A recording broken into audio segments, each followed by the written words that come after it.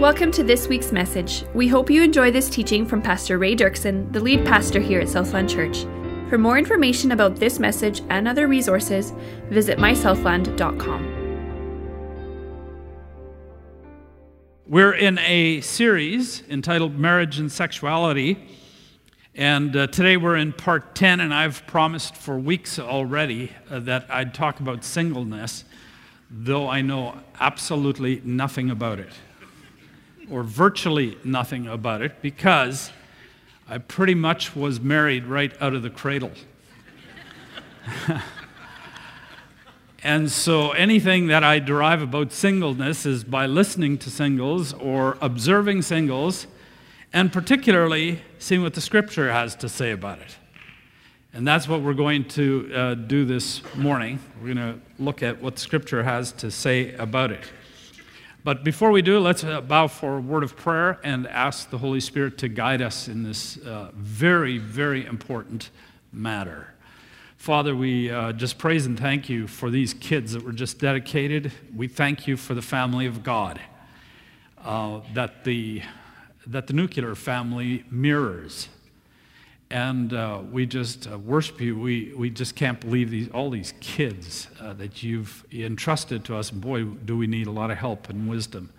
And now, Father, as we look at this, as you've been leading us through this series, you've been teaching us much about marriage, about sexuality, what is right, what is wrong, particularly in light of this present culture. And now we've come to this topic about singleness. And we would ask that you would, your Spirit would teach us, help us to grasp this whole thing in a way perhaps that we've never grasped or understood it before, so that we respond and align with your actual plan as recorded in your word. And then we'll give you all the praise and the honor and the glory, even as we did just a few moments ago. In Jesus' name, amen. There's been a tremendous upsurge in the number of single persons. The earlier emphasis, of course, that marriage was the only option has now waned. Many are postponing marriage for education and economic reasons. Third, increasing numbers are choosing never to marry. And then, of course, the huge increases in divorce, which has swelled another category of singles. And there are a variety of there's a whole variety of single existence. One is youth, young adult singleness, the growing gap from when a person becomes an adult to when they marry. And singleness at this stage isn't viewed as an end in itself, but the prelude to marriage. Another group would be an extension of this, the unchosen singleness, and beyond marrying age. This is not based on a willful decision so much in favor of the single life. Perhaps no opportunity to marry came along, or perhaps an opportunity came, but the circumstances were such that it was rejected at the time, maybe due to for a whole list of reasons.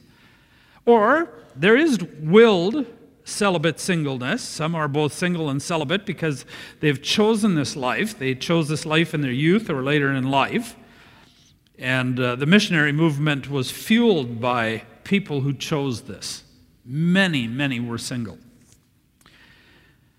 And then, of course, we've got the post-marriage singleness, and this state can come by either death of a spouse or divorce of a spouse. And some choose to remarry in this category, and others choose to remain single. So as you can see, singleness cannot be viewed as in an oversimplified manner. And so anything that I say here, you're going to have to, because we only have so much time, you're going to have to filter that through yourself and not think that I don't understand some of those things. We can't possibly cover. In fact, there's subcategories of these categories. And so you can't possibly address all the questions and all the issues that are going to come out of something like that. The Catholic Church laid great emphasis in the past on celibacy and the single life, still do. And the Protestant Church, on the other hand, gave marriage normative status. However, the New Testament displays an emphasis on both. And so there's two key things I want to talk about: valuing singleness and considering singleness, but in light of what the Scripture is saying here. And the first one is valuing singleness. Jesus, Paul, and John the Baptist modeled the goodness of singleness. While ancient religions and cultures made family and childbearing an absolute value, and they did. In fact, there was no honor without family honor. And there was no real lasting significance or legacy without leaving heirs. The main hope for fulfillment and for the future was to have children. But Christianity's founder, Jesus Christ, the forerunner of Jesus, John the Baptist, and the Apostle Paul were all single their entire lives. Paul's assessment in 1 Corinthians 7 is that singleness is a good condition, blessed by God, and in some circumstances it is actually better than marriage. And this led to the early church not to pressure people to marry and to institutionally support widows so that they didn't have to remarry. These widows were active in caregiving and good deeds in the neighborhood. On the other hand, pagan widows faced enormous pressures to remarry. Augustus even had widows fined if they failed to marry within 2 years. This pressure to remarry is still very strong in some non-Western traditional cultures, as well as in parts of the Western church subculture. But the Christian gospel de-idolized marriage. So let's look secondly here, as we're looking at this matter of valuing singleness, that the scriptures are going to reveal to us that the primary family for Christians to belong to is the church, and that's very important. To value singleness, we first need to understand the nature of the church. We have a truncated view of the church. So we're going to unpack that by looking at the meaning behind baptism of all things. We have to step back here because our truncated view has supported this idea that singles just might be plan B. Baptism pictures a number of realities that took place when we were saved. That Jesus was judged in our place, as you see on this screen already. The baptism in 1 Peter chapter 3, and we're not going to read through all of this. Some of it I'm going to skim over, and then I'm going to highlight certain key things that perhaps we haven't been as strong about in the Western church. So Jesus was judged in our place. Baptism pictures that. The baptismal waters picture the waters of judgment in Noah's day. That's what Peter was talking about.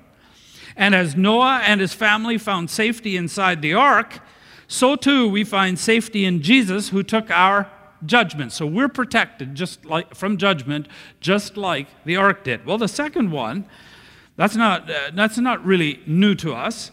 And the second one isn't either, that our sins were washed away. Acts 22 says, "And now why do you wait? Rise and be baptized and wash away your sins, calling on his name." So it pictures that as well. Thirdly, that we were rebirthed to new life. We were buried, therefore, with him by baptism into death, in order that just as Christ was raised from the dead by the glory of God, or of the Father, we too might walk in newness of life. And we repeat that formula, if you like, taken from this passage every time someone's being baptized in one of our 2 tanks. For if we have been united with him, get this now, for if we've been united with him in a death like his, we shall certainly be united with him in resurrection like his. In verse 8 it says it this way, that we live with him. So this newness of life that we are raised to walk in newness of life, is an outcome of being united with Christ through his resurrection. The same power that raised him from the dead, and we're united to him and we live in him. That's where the abundant life is. And you'll want to remember that for what we're going to say in just a little while, in a few moments. Number 4, it pictures that we were immersed in the life of the Spirit. Matthew 3:11 says, I baptize you with water for repentance, but he will baptize you with the Holy Spirit and fire, using that metaphor, again, of baptism, which is the same thing that Paul said in 1 Corinthians chapter 12, verse 13, when he said, for in one Spirit we were all, what's the word? Baptized into one body, Jew or Greek, slave or free. But then Paul added something else. In that verse, we'll bring it up again, 1 Corinthians 12:13, for in one Spirit we are all baptized into one body, Jews or Greeks, slaves or free. And this brings us to a 5th reality pictured by baptism, united to Christ's body. Paul could have simply said that the Spirit united us to the body, but instead, he used the baptism metaphor to say it. He could have just said, and the Spirit, we were immersed in the Spirit, and the Spirit united us to the body. But he didn't. He used the baptism metaphor for a reason, to picture and accent another thing that happens simultaneously at conversion. Yes, baptism picture that Jesus was judged for us, and that we could be hidden in him. Yes, that our sins were washed away. Yes, that we're immersed in the Spirit. And yes, that we're united to and live in and with Jesus, like the vine and branches. But salvation isn't just about Jesus and me. We are not just connected to Jesus at salvation, as wonderful as that is. And for decades, that's what the church has been preaching. It's about Jesus and me, Jesus and me, Jesus and me. All the songs are about Jesus and I. It's not about we. We are also automatically connected to his body at salvation. And that's why Paul links the two with this metaphor. There was a reason that Paul was bringing this up at this point in his letter to the Corinthian church. The Corinthian church didn't understand this part either. That's why there were so many divisions among them between the rich and poor in chapter 11, and now here the divisions stemmed from different gifts. Some felt they actually didn't need others. I got the gift of, in this case, it was tongues that they were fighting over. They had Jesus and the Holy Spirit. What else did they need?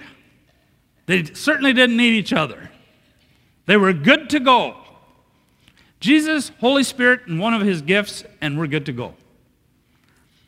But Paul remonstrates them, saying, no, the eye cannot say to the hand, I have no need of you, nor again the head to the feet, I have no need of you. You not only need Jesus in spirit, you need, and I need, his church. Amen. This is an absolute. That's what he's getting at. And so at salvation, he automatically unites us to Christ's worldwide body, the church, which finds expression in the visible local church. And the reason you need his body, the church, is because though life is found in Christ, and it is, isn't it? Though it's found in Christ, you can't get all of his life and grace directly from him. I can prove it. Ephesians chapter 4 says, but what? Grace was given to each one of us according to the measure of Christ's gift, from which the whole body, joined and held together by every joint with which it is equipped, when each part is working properly, it's joined and equipped by grace. When it's working properly, it makes the body grow so that it builds itself up in love. The body builds itself up in love. In other words, you can get saved, but this idea that you can go into the forest and worship Jesus by yourself, Scripture categorically says can't be done. You can't do it apart from the body of Christ. Because some of the grace, much of the grace that you're going to need to grow as a believer doesn't come directly from Jesus. It goes through his body. Wow, that's why I've often said in the past, I just didn't always understand it as clearly as I think I have in recent times. Show me a person who's not in the church, and I'll show you a person who is not living a fulfilled, victorious life in Christ. Automatic, I can say that. Because the Bible says that. Is it true? Wow, that's powerful. In terms of the way the Western church thinks today, it's kind of an option.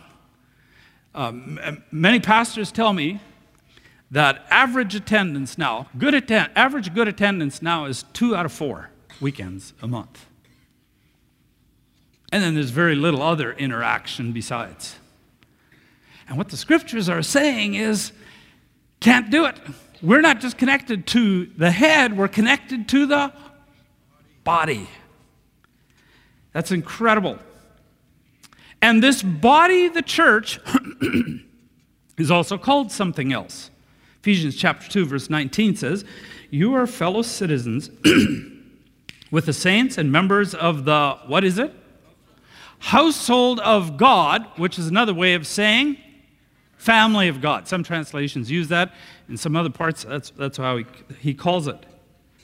At salvation, we are placed into the broad family of God, Christ's church, expressed in the local church family. And remember what I said earlier in the series, that marriage is entered into by means of a covenant between the couple, the husband and the wife. It is entered in covenant between the couple and God, and before witnesses. That's how it's entered.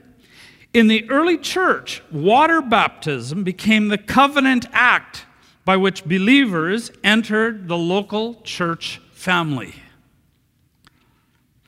Now, recall something else we learned. The marriage covenant was strengthened, nurtured, renewed by the sex act. You feel so connected and in love again. God made it that way. It's not dirty. God designed it. He's a good God. He's a holy God. He designed it that way. In the same way, the baptismal covenant by which you enter the church is also nurtured and strengthened and renewed. And you know what? That's how it's done? Through the Lord's Supper. That's why they often called it the love feast. Often when we have finished the Lord's Supper at a prayer summit, we hug. And isn't it true when we're all taken, we've prayed together, we've confessed together, we've done sung together, and we've done all that for 2 hours, and now we have the Lord's Supper together, and remember what he did, and we recognize that we're one in him, we're part of the same family, and all once you look at those people that are around you, and you feel like hugging them. Isn't it true? Or isn't it? Happens at the love feast. And we're reminded of it again.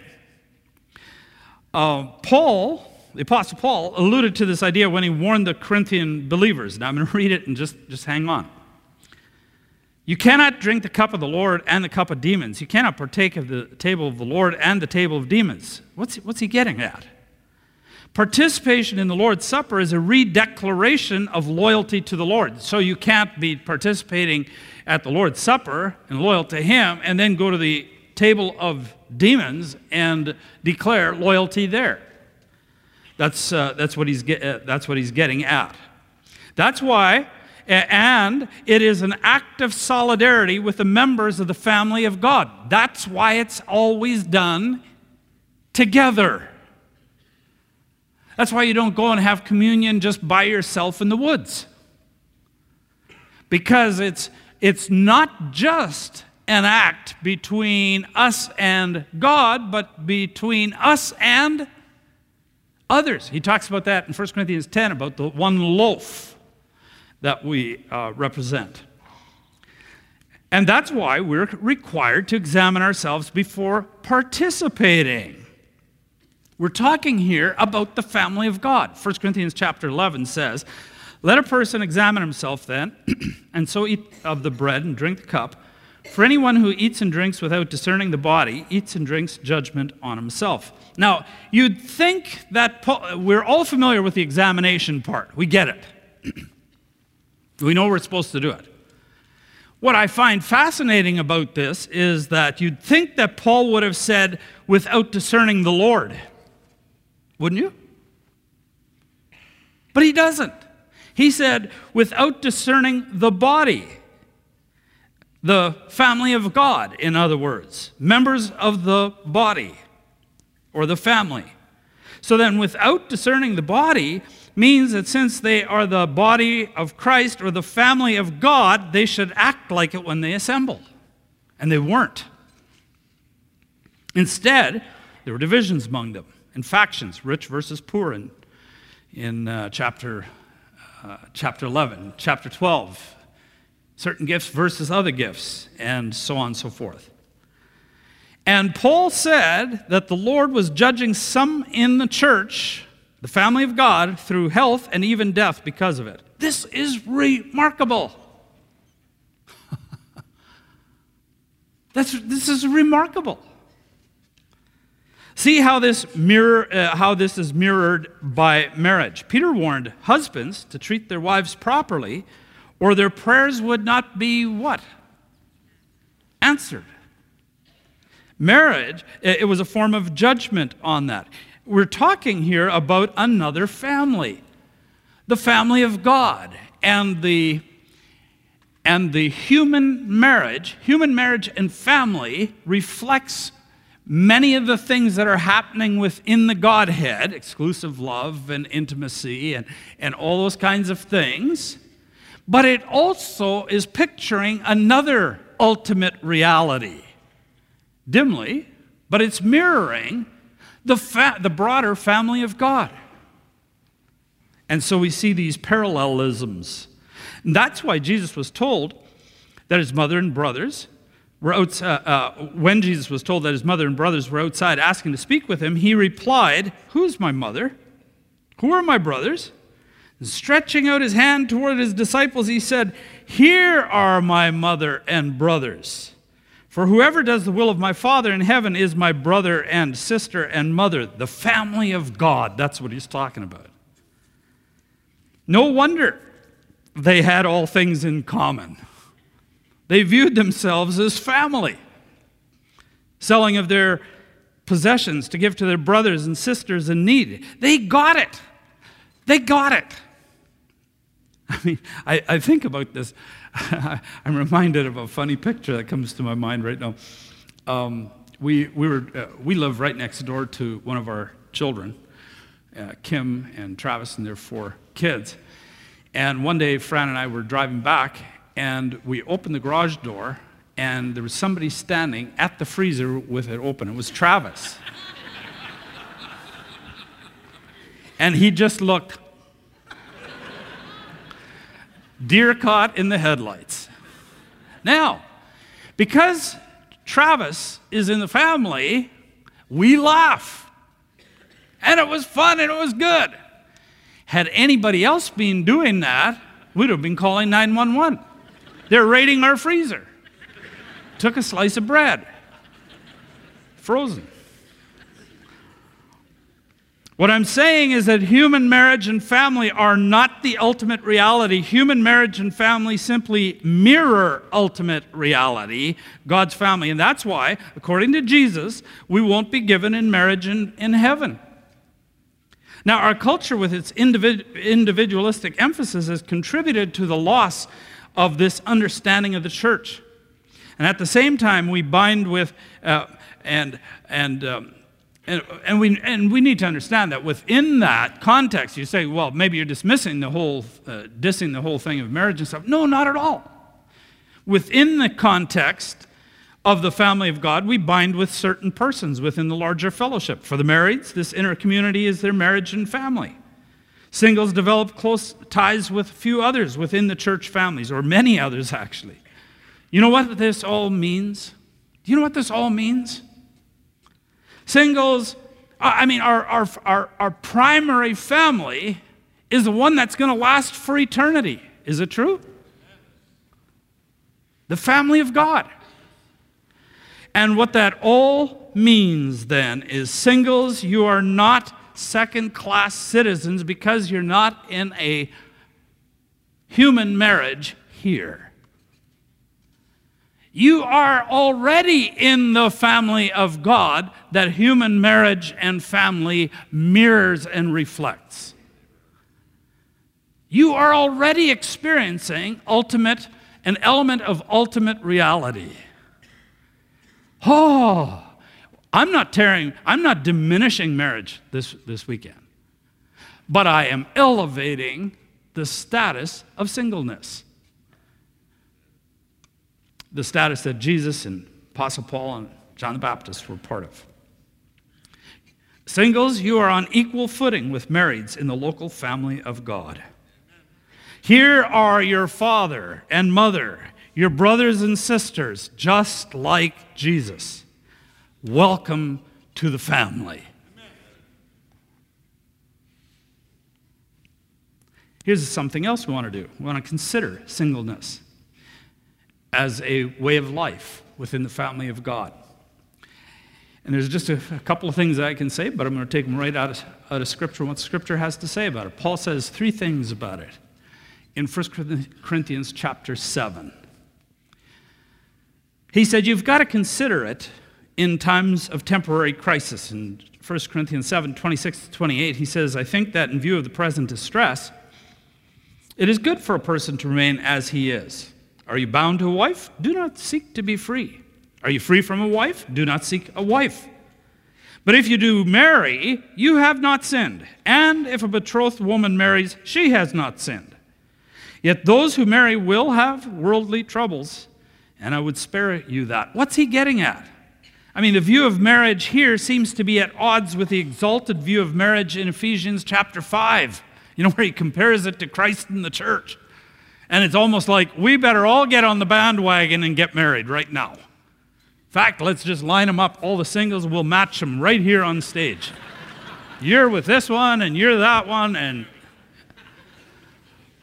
that's almost the feeling you come away with after you finish reading Ephesians chapter 5. And then you read this, and suddenly you say, well, shoot, now he's had a bad night, and now he's not for marriage anymore.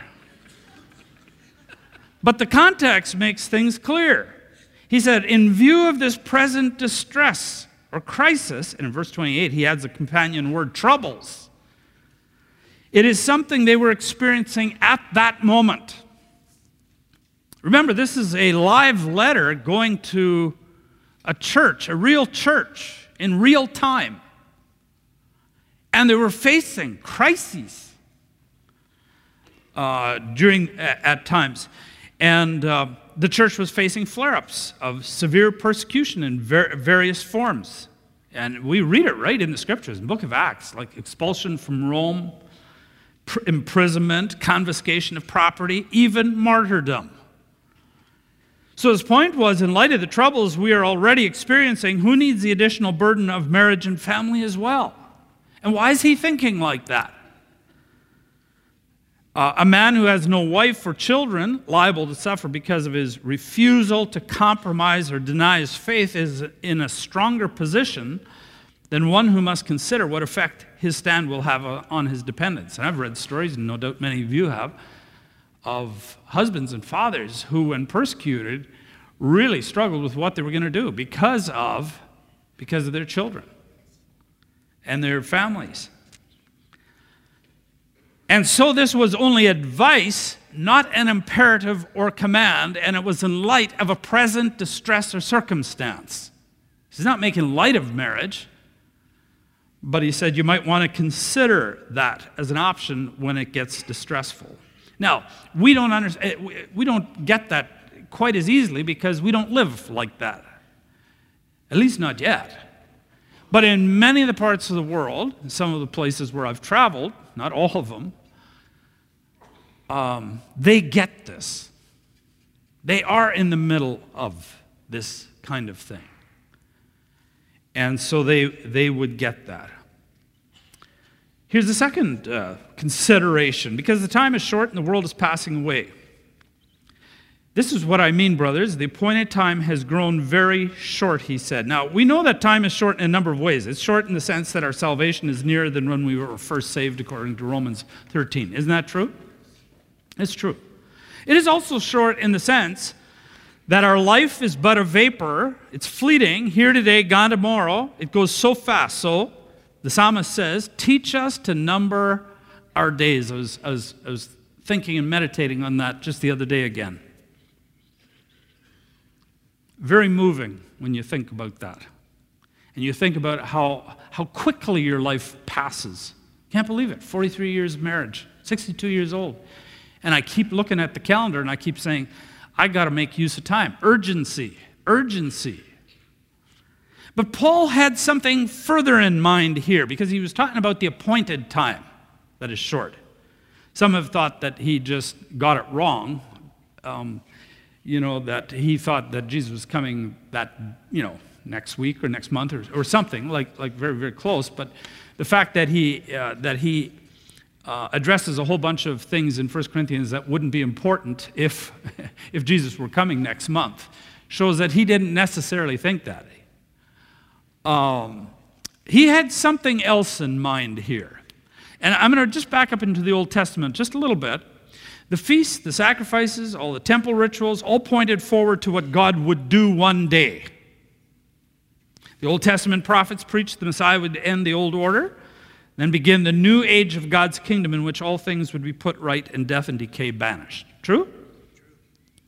And then it happened. Jesus arrived and announced he was Messiah. But to everyone's surprise, he didn't ascend his throne and beat him with a rod, the enemies, that is. He didn't come to bring judgment, he came to bear judgment. What did it all mean? Jesus announced that the kingdom of God had arrived and that one could enter it by means of repentance and faith, resulting in a new birth, John chapter 3. Though the kingdom of God hadn't arrived in its fullness, Jesus demonstrated that the kingdom of God was already breaking through by casting out some of the enemy forces called demons. So he's demonstrating that it was already breaking in. The kingdom was breaking in. This was a guarantee of the final crushing defeat yet to be delivered. It's kind of like if you've got, in World War II, and I remember reading the book by MacArthur, and they talked about, they would try to get an island, but they had to establish a beachhead. It was completely occupied by the enemy, and then they would fight to establish a beachhead, and once they got the beachhead, it was like success was guaranteed. Yes, there was a lot of fighting that's going to still be done, but the end was in sight. Time was short. It was guaranteed. We should understand what he's saying there more in that sense. It's guaranteed. The kingdom has broken in. It's just a matter of time now, guys. And he wins the whole thing. That's what he's saying. Scoffers were saying, on the other hand, where's the promise of his coming? For ever since the fathers fell asleep, all things are continuing as they were from the beginning of creation. So Paul answered, the present form of this world is already passing away. It's assured. It's guaranteed. You can see it happening already. You're not living for the now. You're living for that kingdom and eternity. That's why Paul then says, here goes, from now on, let those who have wives live as though they have none. And those who mourn as though they were not mourning. Those who rejoice as though they were not rejoicing. Those who buy as though they had no goods. Those who deal with the world as though they had no dealings with it. Don't put all your stock in possessions and position and station in life and success and reputation and friendships or even marital status. That's what he's saying. Whether or not you're married or have family, your fulfillment must not be derived from that. That's not your goal. Your goal that isn't the end in itself, to be married and have a family. That's not the end. Not for married people, and I often see that. In our Western culture, I often see marriages, Christian marriages and family, where they've become an end in themselves. They've idolized marriage, they've idolized family to the exclusion of what God wants them to do. Yes, marriage is wonderful and has, it can be intimate and loving and fulfilling and et cetera, et cetera. But that's the byproduct of the ultimate goal, which is to serve Jesus Christ in his kingdom. And so singles, and again, I'm talking to lots of different categories, okay? So please forgive me. But for those of you that who are just have this tunnel vision that I can't really do anything till I get this one thing settled, that's not your goal. That isn't the goal, married or not married. The goal is, seek first the kingdom of God and his righteousness, and all those things will be added, as God determines. That doesn't mean he's going to make you wealthy and you're going to have a big position and you're going to be married. And no. But that's the goal. Therefore, we should be glad of success, but not overly glad. And saddened by failure, but not too downcast. Because our true joy is guaranteed by God. What does that mean for our attitude toward marriage and family? Paul says that it means that both being married and not being married are good conditions to be in. We should be neither overly elated by getting married, nor overly disappointed by not being so. Because Christ is the only spouse that can truly fulfill us, and God's family, the only family that will truly embrace and satisfy us. Many people are driven into marriage out of a deep need for security. And that deep security should only be found in Jesus Christ.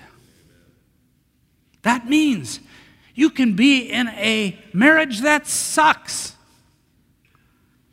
And there's nothing you can do about it. But the point is, that's not where you're getting your fulfillment from. Your fulfillment comes through Jesus Christ. And through his body, the broader family of God. Seek first the kingdom of God and his righteousness. Because this world will pass, we should not marry out of such desperation. Here's the last reason that he gives in that passage. 1 Corinthians 7, 32 to 35, I would like you to be free from concern. An unmarried man is concerned about the Lord's affairs, how he can please the Lord. But a married man is concerned about the affairs of this world, how he can please his wife. And his interests are divided. An unmarried woman or virgin is concerned about the Lord's affairs. Her aim is to be devoted to the Lord in both body and spirit. But a married woman is concerned about the affairs of this world, how she can please her husband. He's not saying that's bad. He's just saying this is reality. I'm saying this for your own good, not to restrict you, but that you may live in a right way in undivided devotion to the Lord. Paul is teaching that there are advantages that singles have in spreading the gospel and doing God's work of ministry. Family life necessarily absorbs a lot of our energy and time and directs large amounts of our time and attention into a smaller number of people. Single life could free you to serve and minister to more people. That's what Paul is arguing. It is not surprising, therefore, that such a high number of celibate people have formed the core of the missionary force of the church.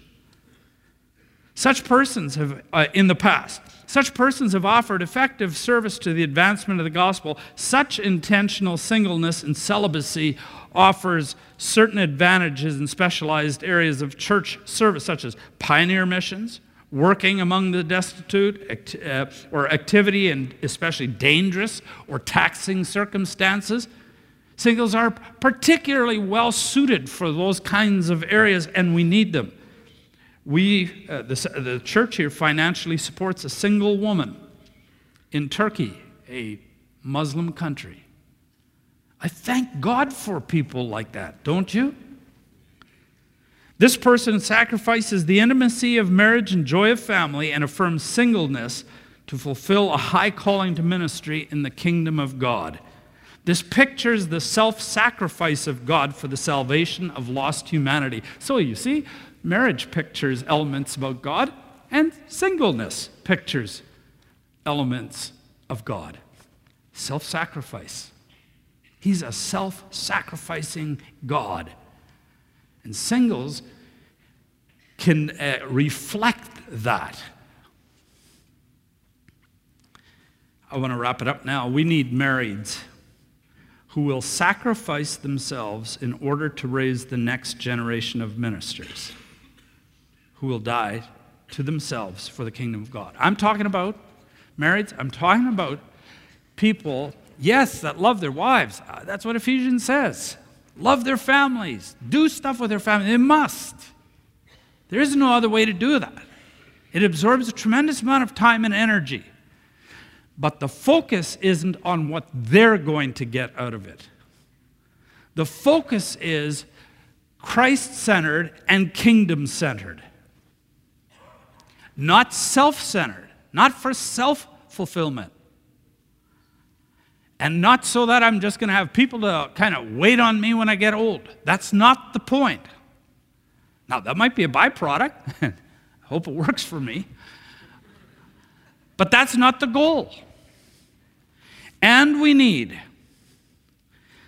And I'm praying for that God will call many singles, like we have a Carla Fontaine and we have a Grace Fast, to sacrifice to advance the kingdom in this generation. They can give copious amounts of time. Now, I know sometimes with singles, they've got children too, in which case it complicates things, especially when they're young. Makes it even worse harder than married couples. But that was my point. You have to listen through a filter in this message. But there's many singles who we're going to need in the coming days, like a Carla and Grace, to sacrifice to advance the kingdom in this generation and invest tremendous amounts of time and energy. A choice must be made. You say, well, how do I choose between the two? Now you got me confused. No, it's very easy. Very simple. Difficult? Yes. But simple? Yes as well. You know how to do that. The choice must be made in light of one's calling, as discovered in prayer through hearing the voice of God's Spirit intentionally. So maybe this morning, the Holy Spirit's working in you. Maybe He's calling you to something special that way. You thought you wouldn't be complete, you wouldn't be fulfilled in the kingdom of God, in the family of God, unless you were married. And now you're realizing, actually, you're valued just the way you are. Maybe God wants you to be married. That's fine. Maybe He doesn't. That's a sacrifice as well. That's a sacrifice. Maybe you want to pray with somebody in the prayer room, just through the double doors in the prayer room right after the service. Marrieds, this is what I want to say to you. Many of us in the Western church have made an idol of our marriages and family. It's about our self-fulfillment. It's about our cozy, exclusive little family that feeds us. This is what I want to ask you today. Are you willing to lay down your idol and seek first the kingdom of God? This is what I want to say to singles. Maybe you've idolized marriage yourself. You want it more than you want a relationship with God, your true spouse. Or you want a spouse more than you want God's will for your life. And I want to ask you this question. Are you willing to lay down your idol today as well? Seek first the kingdom of God and His righteousness. That's what the scriptures call us to. And that's where you will find all the fulfillment you've been craving. It's found in him and his body. Isn't it true? Ultimate fulfillment. Maybe you came here and you're not a member of the family of God. You're not a Christ follower. You're not a Christian. But maybe the Holy Spirit is speaking to you right now. Something is stirring inside of you. You can't really explain it. You need Jesus. You're separated from him, and you will remain that way after death unless you are reconciled to him. By repenting of your sins and putting your faith and trust in his finished work on the cross on your behalf.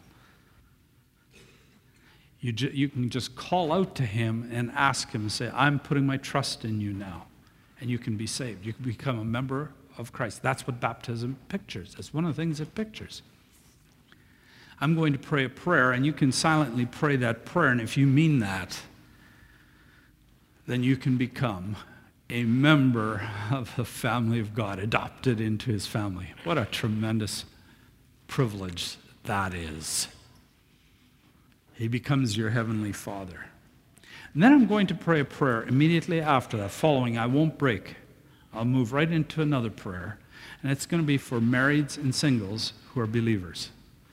That's the vast majority of us here. And I'm going to lead you in a prayer. If you have idolized family and marriage from either side of the page, as a married or a single, and you've placed that above Christ, then I want you to lay that thing down. And I want you to connect to him and let him help you sift through that.